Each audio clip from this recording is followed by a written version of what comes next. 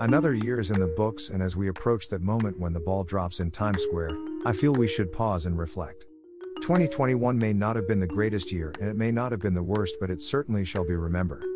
And as we await the end of the year, and dread what the new year may bring, here are some thoughts. 2021 began with the world starting to recover from COVID-19 as the vaccine was being rushed into production.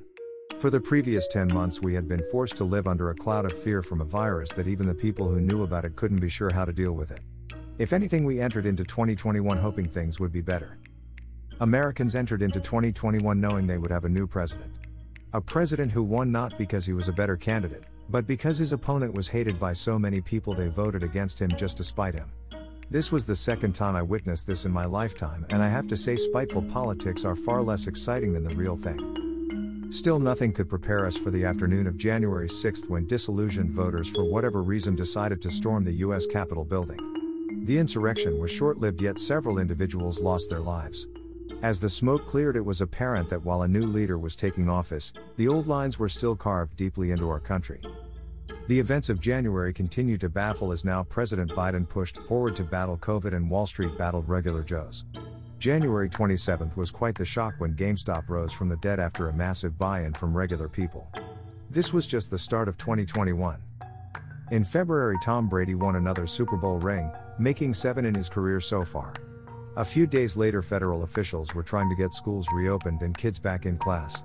That was probably side-railed, however, when Texas froze over, leaving millions without power, water or heat for days. March saw Americans receive a huge stimulus package and the first NFTs. It also saw the ship Ever Given get stuck sideways in the Suez Canal. This blocked traffic for a week and disrupted shipping internationally. The month ended with a surge of illegal border crossing in the US, which is confusing cause things weren't much better there at that time. April saw the return of Major League Baseball and fans returning to the stadium. The US announced its plan to finally withdraw from Afghanistan after nearly 2 decades. On April 20th, a blow for just was struck as Derek Chauvin was found guilty in the murder of George Floyd almost a year earlier. As the month closed, Wall Street took yet another big hit and the economy once again weakened. May saw higher inflation rates and the Texas abortion law, but it also saw the jobless numbers in America drop. June brought the end of the Keystone Pipeline, followed by the massive jump in home prices. June ended with the tragic collapse of the Champlain Towers, leaving 99 people unaccounted for in the debris. In July, the Olympics were held without spectators. Richard Branson skirted the edge of space. Federal employees were issued a mandate ordering them to get vaccinated or wear a mask when at work. August saw the Taliban take over Afghanistan as U.S. airlifted out diplomats and others.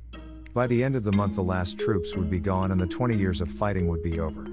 September saw malaria outbreaks surge. October saw oil prices reach more than $80 a barrel. November brought the reopening of the U.S. borders, and many saw loved ones for the first time since COVID started.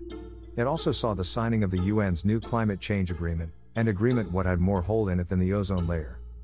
Which brings us to December, and with tornadoes leveling a factory in Kentucky and Manchin opposing the Build Back Better bill, it seems par for the course. Things are as bad as last year, but they aren't much better. We're still in fear of what COVID is going to do, and we still haven't made progress to fix the justice system. But there is a new Spider-Man movie that is amazing. And Captain Kirk made it to space finally this year. Let's not forget we got more UFO files from the Pentagon, which is more interesting when they are considering life on Venus. So again, I want to say goodbye 2021, and thanks for the memories. It will take years of therapy to remove them.